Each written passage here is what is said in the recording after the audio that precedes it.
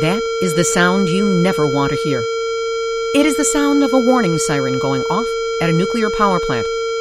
But whether you can hear that sound or not, we are all in the nuclear hot seat.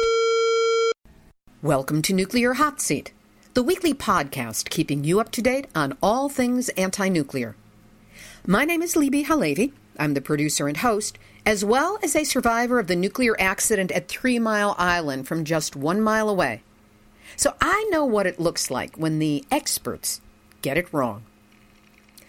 Without exaggeration, I believe that this week's interview is the most important I have conducted since Nuclear Hot Seat began in June of 2011.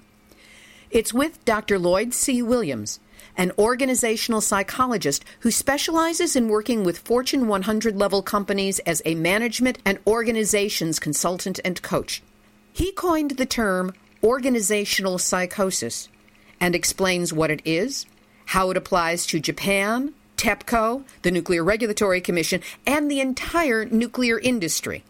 In addition, he gives us some key thoughts for what it will take to turn the nuclear situation around. Within our movement, this is truly unprecedented analysis of vital importance to our strategizing both here and in Japan. So I urge you to listen. That interview will be coming up in just a few minutes. Today is Tuesday, March 5th, 2013, and here is the week's nuclear news. We start off with breaking news out of Canada from Zach Nokamiko-Reuter regarding a radioactive tritium site in Peterborough, Ontario, close to Toronto, and the nuclear reactors on Lake Ontario. Zach, tell us, what was the circumstance around Peterborough, Ontario? This was a way for the nuclear industry to get rid of its radioactive tritium gas waste into the consumer goods stream. So at the Peterborough Airport, inconspicuously, with no radiation marking, was a tritium sign manufacturing company named Shield Source. Now, when you say sign manufacturing, what kind of signs did they manufacture? Well, most exit signs on the top of a door in an institution are actually plugged in or have battery power, but some of them are made with radioactive, self-illuminating tritium. And according to Helen Caldicott, tritium can penetrate anything except for gold. So that means anytime tritium is in your environment or in your food or even in that sign, it's irradiating everything around it. And tritium is a carcinogen, and it can cause cancer. You said that there were radiation levels being registered around the plant. Tell us what a few of those are. Well, even their own environmental monitoring emissions data showed that the soil outside of the plant was tested at 1.5 million becquerels per liter. The apples across the street were 500,000 becquerels per liter. The apples 6.9 kilometers away were upwards of 876 becquerels per liter, and 1 becquerel is 1 radioactive disintegration per second per liter. What actions have been taken against Shield Source? Well, we had public meetings. We invited Dr. Edwards and Dr. Harvey from the Canadian Coalition for Nuclear Responsibility, and Harvey from Physicians for Global Survival. They came to our community and they talked about how tritium was being broadcast all over our community and how the industry was marketing its waste as a consumer good in these signs. And I used video, actually. I did a toxic tour with a tritium tracker named Jeff Brackett, who's been following this company since the early 90s. We did a toxic tour of the site, and I made a video of it. And that video went to the local nearby town councils who showed it in council, and we really started a grassroots campaign to organize where everyone who was a part of it determined the character of their own participation in the struggle. So we had this group that we called SAGE, which is Safe and Green Energy Peterborough. Let's cut to the chase on this. What just happened? We received word from the Nuclear Safety Commission, the rubber stamp agency here in Canada, that Shield Source has elected to not renew its operating license and is now going to decommission. But what's interesting of note for Americans is that Shield Source is owned by someone named Bill Lynch, who is the same owner who abandoned the Safety Light site at Bloomsburg on the Susquehanna. And Safety Light was the current iteration of U.S. Radium. So the old owners of U.S. Radium were the ones who opened up shop in Peterborough, Ontario. But if you can see any of the NRC violations around U.S. Radium, they had violations ranging from the 1940s all the way up to 2007 when they abandoned the site. And now it's an EPA Superfund cleanup site that was abandoned by the same owner, who's likely going to abandon the decommissioning process here in Peterborough as well. But the EPA says it's a Superfund $130 million cleanup site in the Susquehanna River in Bloomsburg, Pennsylvania, but nothing has gone on since 2007 to actually remediate the site. And americium, strontium, tritium, cesium, and radium is, because of the same owner that we just closed down here in Peterborough, this stuff is leaking into millions of Americans' drinking water. It sounds like there's ongoing bad news, but at least a little bit of good news in that there's no more new sign manufacturing taking place. Now it's just a matter of remediation for the next... at least 123 years. So it's a win, but with a back end that is going to keep us and our heirs and their heirs busy for a lot of decades to come. That was Zach Nocamico-Ruder reporting from Canada. Here in the U.S., some leaders are souring on nuclear power costs. As the cost of building a new nuclear plant soars, there are signs of buyer's remorse. In Georgia last week, Southern Company told regulators it needed to raise its construction budget for Plant Vogtle in eastern Georgia by $737 million to $6.85 billion. At about the same time, a Georgia lawmaker sought to penalize the company for going over budget, announcing a proposal to cut into Southern Company's profits by trimming some of the money its subsidiary Georgia Power makes. The legislation has a coalition of Tea Party, conservative, and consumer advocacy groups behind it. That's quite a coalition. In Florida, lawmakers want to end the practice of utilities collecting fees from customers before any electricity is produced.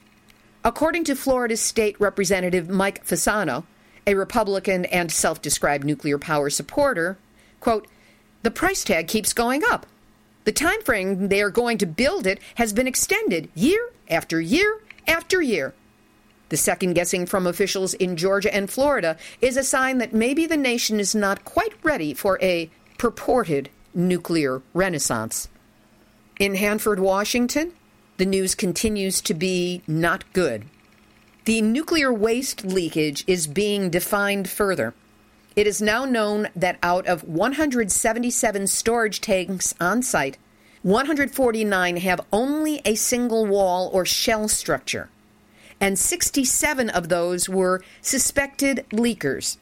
Now, the rest were, quote, thought to be secure, end quote, but thought to be is a relative term, because in a container that big, a drop of even a fraction of an inch can represent many gallons of radioactive waste.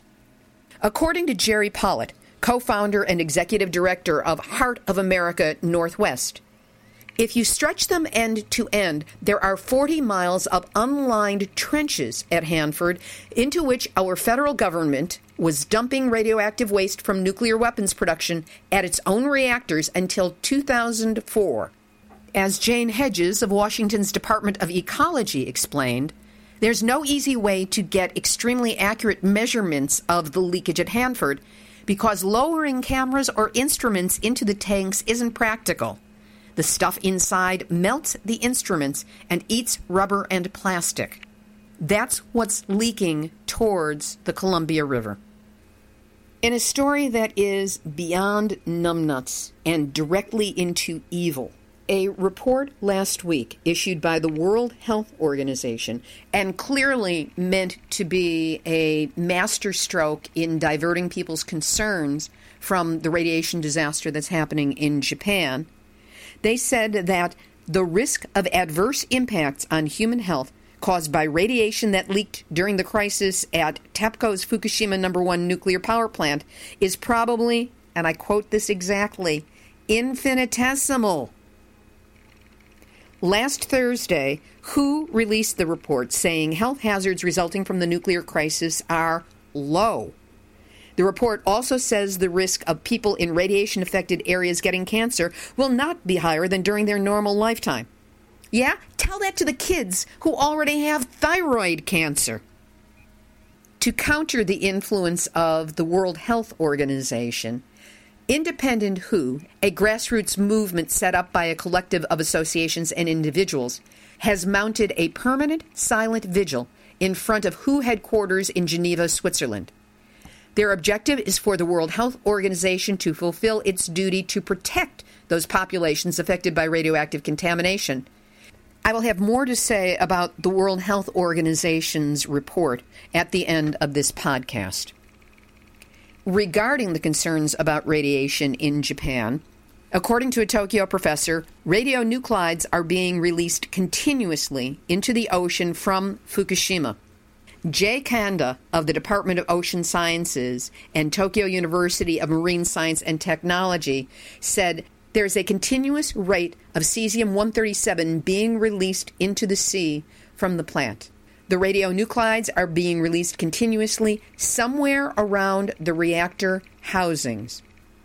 According to a survey by the Tokyo University of Agriculture and Technology and Hokkaido University, a frog has been found to have over 6,700 becquerels per kilogram of cesium-137 in it.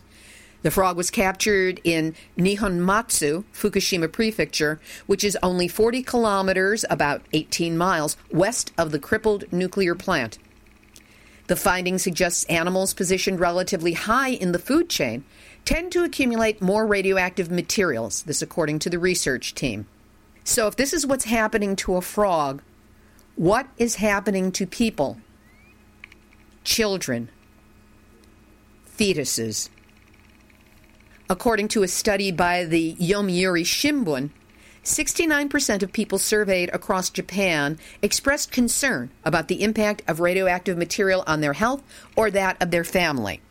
However, this story went on to cite the World Health Organization study and then say that the goal of reducing annual radiation contamination levels to 1 millisievert or less per year was misleading. The Fukushima prefectural government considers the strict decontamination goal as an impediment to encouraging residents to return to their homes. And this Fukushima prefectural government has asked the central government to set a new target. In other words, game the numbers. The numbers change, but the science and the impact on human life does not. This purported news story went on to urge Izumida not to exacerbate damage caused by, quote, nasty radiation rumors. So I guess it was radiation rumors that put 6,700 becquerels per kilogram of cesium-137 in that frog. Anybody remember the earless bunnies? I'll have that picture up on the website.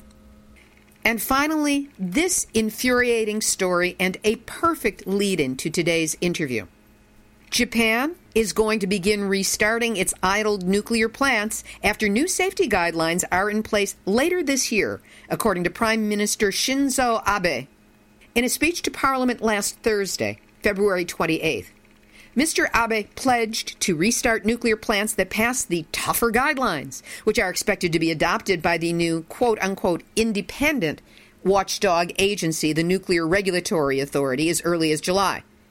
A note that there is no such thing as an independent nuclear watchdog agency. They are all complicit with the nuclear industry. He did not specify when any of the reactors might resume operation, and news reports have suggested that it might take months or even years to make the expensive upgrades needed to meet the new safety standards. Oh, gee, it's going to cost money to protect people from nukes. By making the promise in front of the Diet, the Parliament, Mr. Abe indicated in the strongest way yet that he planned to move ahead with a campaign pledge to reverse his predecessor's hopes that Japan would begin weaning itself off nuclear energy. Lax regulation and a cozy relationship between the nuclear industry and the government helped make Japan vulnerable to the Fukushima accident, which I have to point this out. This article lists Fukushima as the world's second worst nuclear plant disaster. Nah, guys, this is The worst in the planet, the worst industrial accident ever.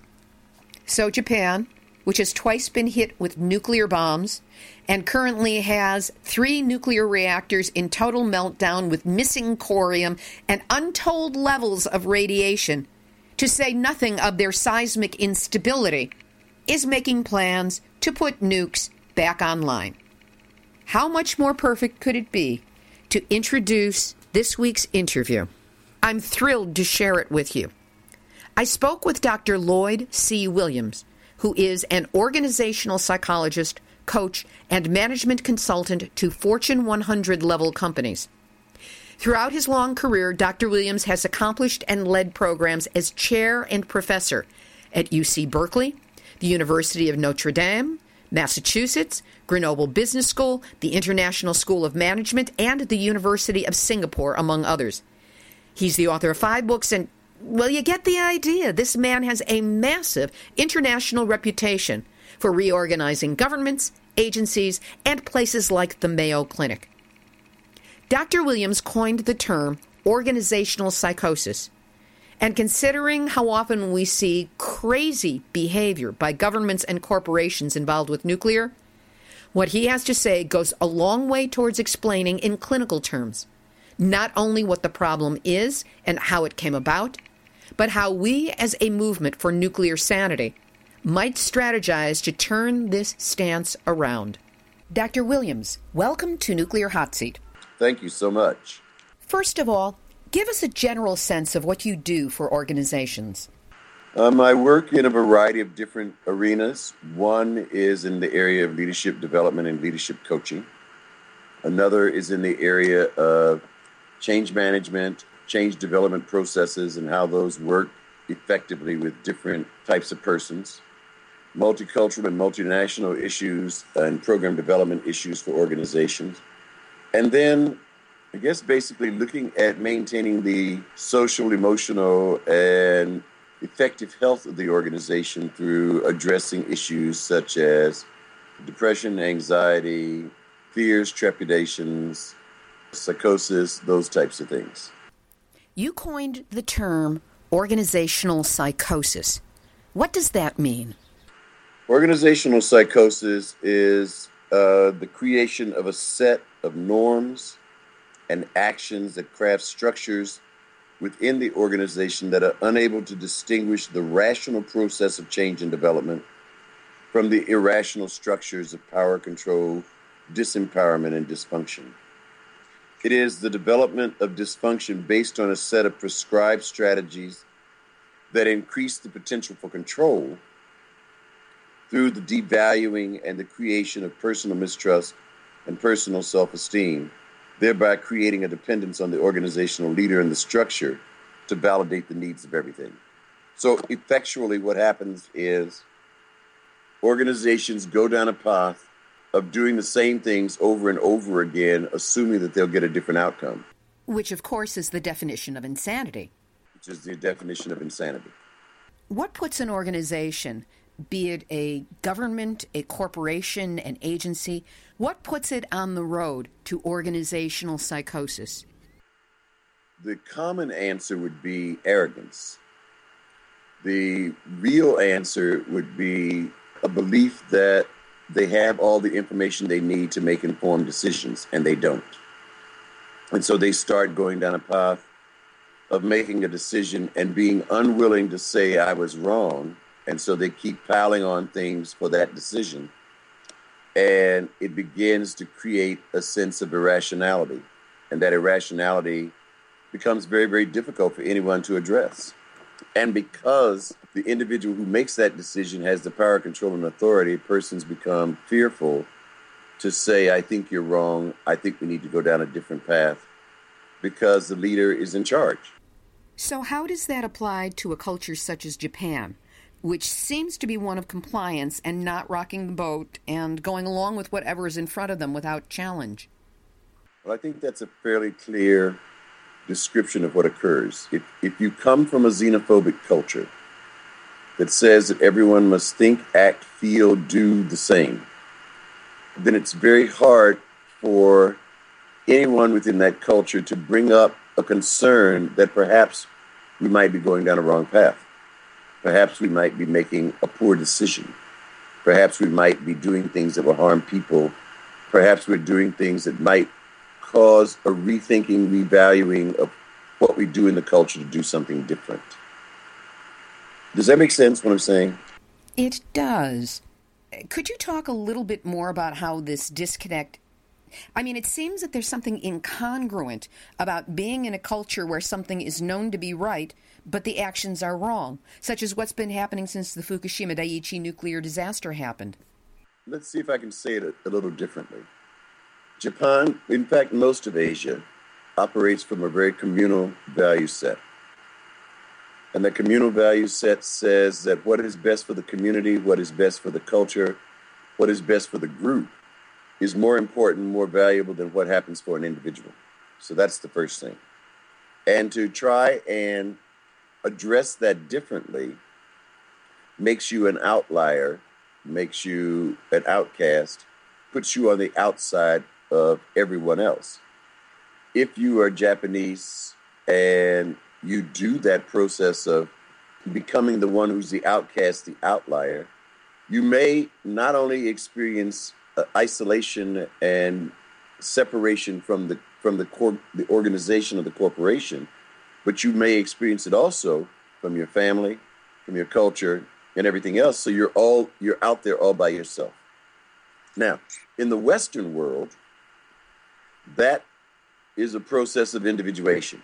And that individuation allows persons to discover who they themselves are and what it means they might need to do. In an Eastern philosophical stance, that's much more difficult because the process of individuation is not something that is valued. What is valued more is communalism. So for someone in Japan to say, I think we're going down the wrong path relative to the development of a nuclear reactor or the development of our nuclear policy and so forth, and you come from a culture where a leader can say something and everyone has to follow along, then the necessary role of individuation doesn't begin to occur. Instead, it's this communal role that continues to go down a wrong path, at least let's say in terms of nuclear thinking. Not necessarily a wrong path in everything, but sometimes some of the issues that have to be addressed in a society, in a culture, need to be addressed from an individuation standpoint more so than a communal standpoint. In Japan, with all the pressure for people to remain in a communal situation, since Fukushima Daiichi, there have been some truly egregious stances taken by the government. For example, they lied about the fact that 3 meltdowns had taken place. For months, they withheld that information. The Japanese government and TEPCO were not forthcoming about the radiation levels and dangers, not only for their own people, but to the United States government and the USS Ronald Reagan, which went to Japan on a humanitarian mission, putting all the seamen aboard in harm's way. They will not allow people who are suffering the negative health impact of radiation exposure to even mention radiation as a possible cause when they go to see the doctor. And if anyone does mention radiation, they're made fun of and told that if they smile, they won't have any negative effects or suffering. So there's a huge disconnect between the communal following of leaders and the individual experience of many people in Japan. And that is starting to move them into activism. Is this a pattern you have seen happen in organizations where the personal disconnect from the leaders starts moving people into an activist response? And if so, how do you see that play out? Incongruence competition, which means I do not have equal power, so I create an organizational system that can challenge you with a sense of power. In America, that would have been the unions. Challenging corporations around employee rights and things of that nature. In other places, rather than it being something as formalized as a union, it may be something such as a coalition of persons who pull together to fight against a particular issue. So there may be groups of Japanese persons who have banded together in a coalition effort to say something about radiation, say something about poor decision making, say something about choices that harm the community, say something about choices that would impact children for a long time. That's one way of looking at it. The underpinning component of that can be a form of PTSD or post-traumatic stress disorder. And what that means is that individuals experience a loss of three things: a loss of safety, a loss of security, and a loss of trust. When that gets built up over a long period of time without getting addressed, as you're describing, a patient goes to the doctor and the doctor says, smile and everything will be okay, persons begin to dissociate.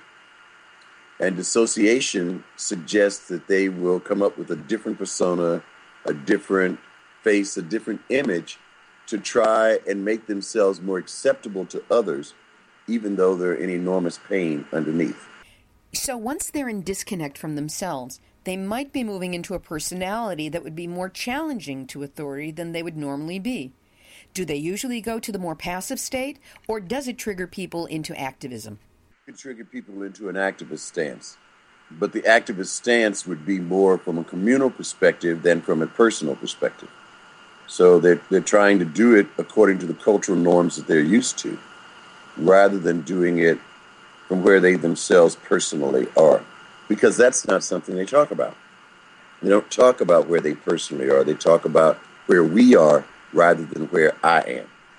So once they're in disconnect from themselves, they might be moving into a personality that would be more challenging to authority than they would normally be.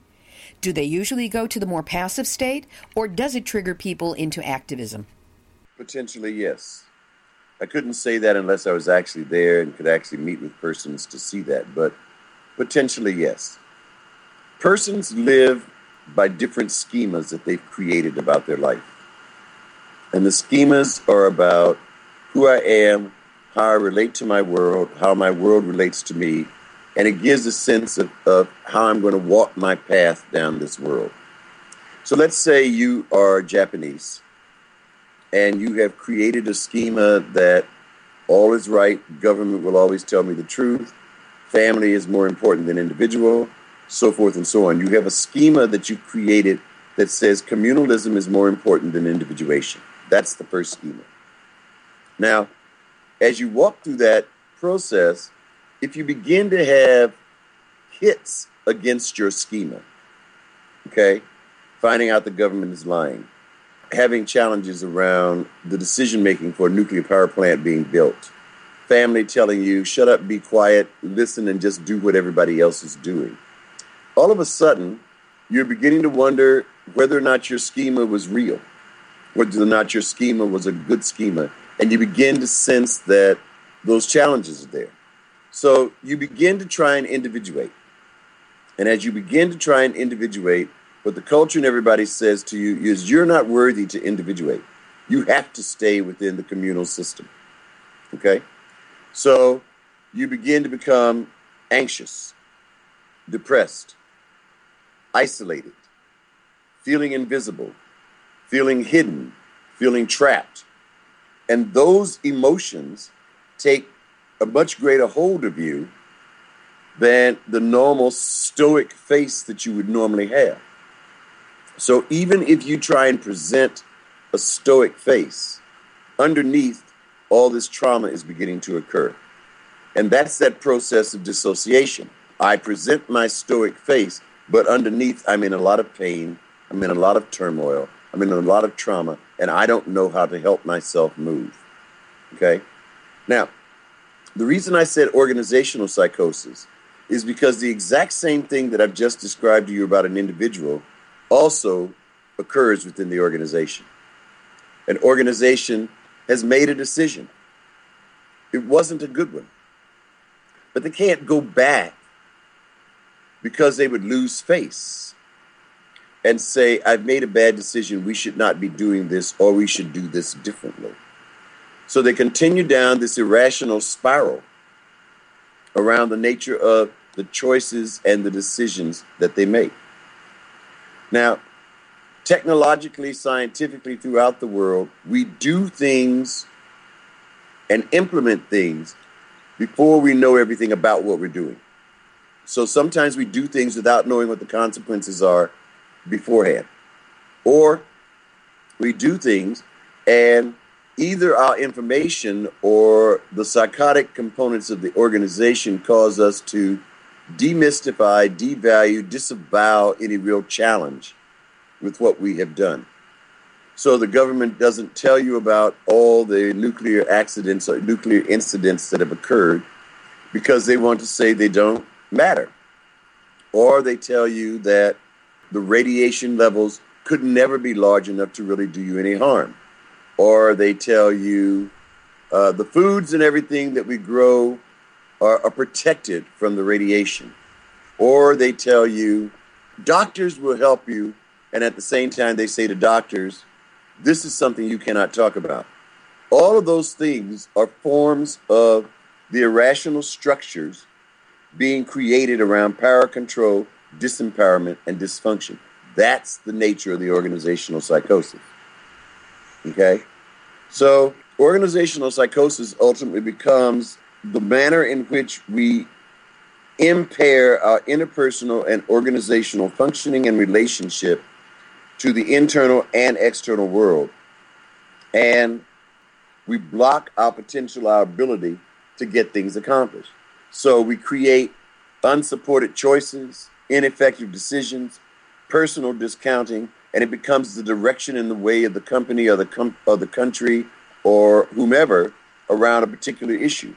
So to try and say to a country or a government, you made decisions without real support, you made decisions that were ineffective, you made decisions that harmed us personally, even though you didn't think they were doing anything negatively to the business, all of those things are forms of the organizational psychosis that begins to occur.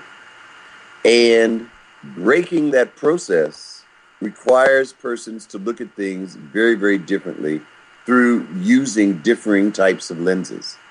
That was where I wanted to move next, because in this discussion of organizational psychosis, you've not only described Japan and TEPCO, but also the Nuclear Regulatory Commission here in the U.S., the San Onofre operators, Southern California Edison, and really the rest of the nuclear industry. We've seen these behaviors up close.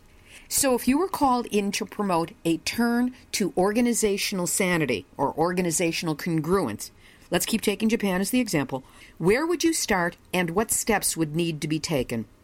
Well, the first thing would be to ask them, do they really know what the issues are that are impacting them? And the them that you're talking about, is this the government, the population? Which is it? I could do it with all of them, okay? I could do it with all of them separately, collectively. But the issue is there's 7 things they need to do. And the first is they must look at, do they have true clarity around what the issues are and what the dynamics are? And that means that part of the clarity dynamic is understanding what's happening for people, understanding what's happening for systems, understanding what's happening for cultures, understanding what's happening for communities. If you do not go about getting all of that information up front, you never have clarity around the issues. Therefore, you can never make a sound decision about a strategy. So the first thing is to recognize you have to get clarity, and you have to get that from communal perspective as well as an individuation perspective. Secondly, you have to collaborate. Now, collaborating means you have to collaborate without power. It means you have to give up your power in order to be able to collaborate with someone else to hear what are possible outcomes, what are possible strategies. If you assume that because you had the MBA, because you're the CEO of a corporation, because you were this, you've been there a long time, that you know best, you cannot collaborate. Collaboration requires that I surrender my power to experience what others have to say about the issue so that we can come up with a reasonable strategy.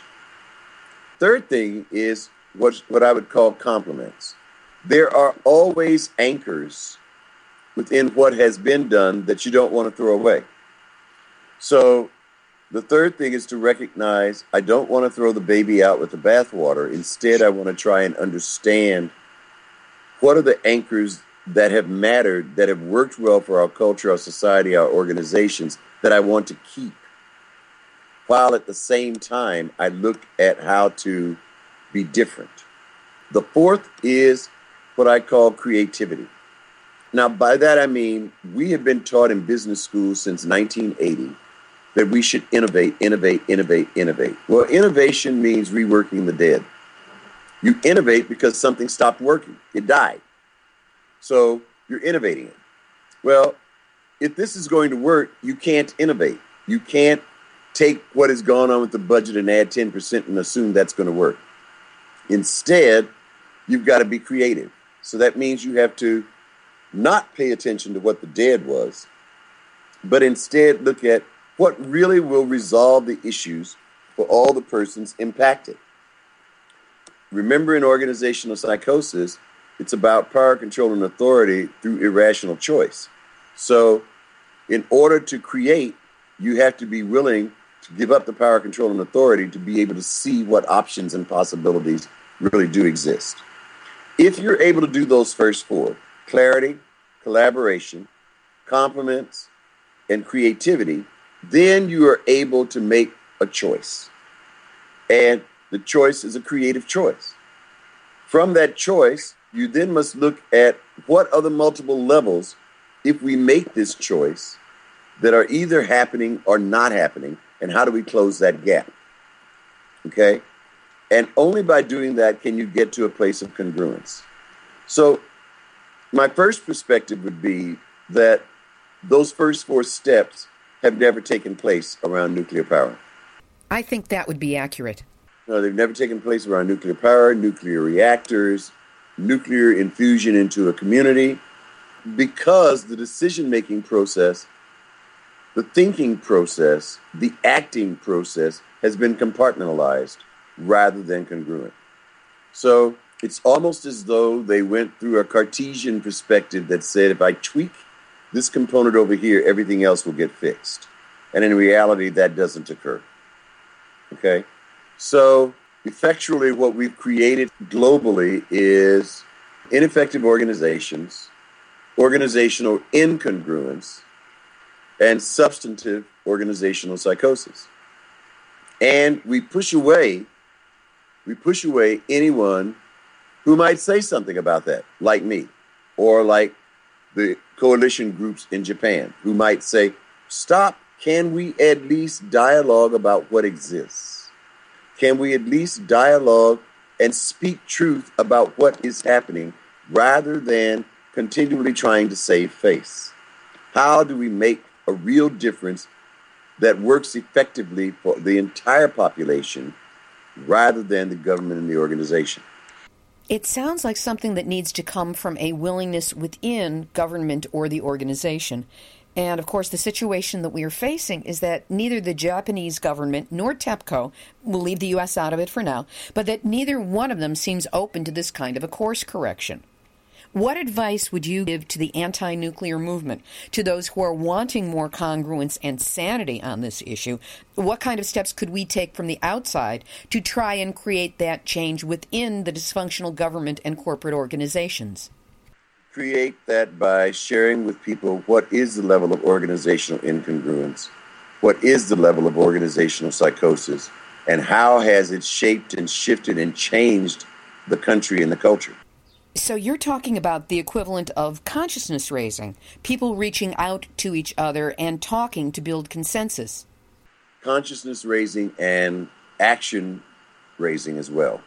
Because just raising someone's consciousness does not mean that they will therefore take action to empower themselves around that consciousness. So you have to do both at the same time. That's one. The second piece is it doesn't have to come just from the government or from the company that has created the nuclear power. It can come from everyone else who can speak to what are the challenges. When you think about organizational psychosis, there's some other components. Some of the other components are content of thought. When the thoughts that you're using in your actions by the government or by the company perpetuate implausible outcomes and a sense of persecution and paranoia, that blocks the ability of people to really have a clear sense of what's going on. So that's sort of like content of thought. If the forms of thought are about creating fear and creating myopia and creating only one way of looking at things, and the forms of thought are fighting the loosening of traditional strong associations within an organization. One of the challenges is in all of those things, content of thought, form of thought, perception, is it's about thinking. It is not about affect and feeling. And change only occurs when the affect is initialized. Tell us a little bit more about what that means.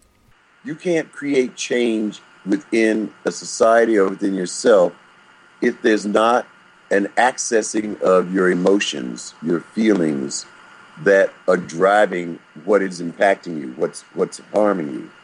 So if your affect is flat, listless, lethargic, protective, psychosis is set in the organization and the person. If the person, however, can access their affect and say, I feel this, I desire this, I hurt here, I enjoy this here, I do that, whatever, then they're beginning to become alive in their process. Flat affect leads to depression, despondency, and listlessness on the job. And in this case, it's created depression, despondency, and listlessness within the society and the culture. Because everybody say, I feel this, why can't you hear me? I feel this, why don't you touch me? I feel this, why don't? And the response ultimately is smile. The response ultimately is stand quietly in line as we have always done. The response is never, I hear you. What can I do to help you? That's not the response you get. So the sense of self gets attacked. The ability to sense yourself as unique, capable, competent, responsive has been replaced by a belief that you are incompetent, unable to perform, analytical, and usually function without direction. So the sense of self-direction, self-empowerment, belief in self gets knocked away. So there becomes no volition. There is a disturbance in self-initiation. There's a disturbance in goal-directed activity. There's a disturbance in role functioning. And people don't know who they are any longer. And the disconnect creates massive dissociation. So it sounds like one of the key aspects of turning this around by the activist community and to help support the growing protest in Japan is that we need to access those emotions with honesty and clarity and make the emotional response visible to others. Would that be accurate? That would be accurate. But here's how I would try and help persons to hear that. To be whole systemically within an organization, communally within your community and culture, individually, is you have to pay attention to four capitals. Those four capitals are human capital, community capital, resource capital, and political capital. Human capital is about the people, what's going on within the people, for the people, and how are the people being empowered to help themselves be all they can be. Community capital is about the community and the culture. To what extent are the values, beliefs, norms that we've lived by that have helped us grow and be who we are being sustained by the actions that we're taking. Resource capital is about money, equipment, and power. And political capital is about political influence and your ability to impact and get things accomplished by going around the system. Now, since the time of Ronald Reagan and his defeat of the Air Traffic Controllers Union and so forth and so on, we have moved from a focus on the four capitals to a focus on the two capitals. Meaning politics and resources? Resource and political capital, and we've forgotten about human and community capital for almost 35 years. Now, what does that mean? It means that all the actions of business, all the actions of government have focused on two of four capitals. They haven't focused on the total system. So we have consistently, since that time, made our globe a psychotic globe, our organizations are psychotic organizations. Everything, because if you're only focusing on the 2 and not including the 4, then every decision you make disavows the human and community capital. Every decision you make is only focused on the resource and political capitals. That is so accurate. It's a description, certainly, of what's happening here in the United States with the nuclear issue, and it explains Japan. And all I'm saying is the healing space, the healing process is about the reinvigorating of the 4 capitals. It's about using my 7 C's to understand how to get things accomplished. And it's about paying attention to where systemic processes have really not been systemic, but have instead been compartmentalized strategies to create a certain outcome. And so change is based on trying to understand that. And so I have a process by which I teach people how to do that, how to get through that level of psychosis to a sense of organizational wellness, how to get individuals from that process of psychosis to a sense of wellness, how to help individuals look at the schemas that are taking them downward and how to instead build different schemas that can cause them to see their worlds differently. If people want to learn more about your work, where can they go? They can go to www.ittl.org,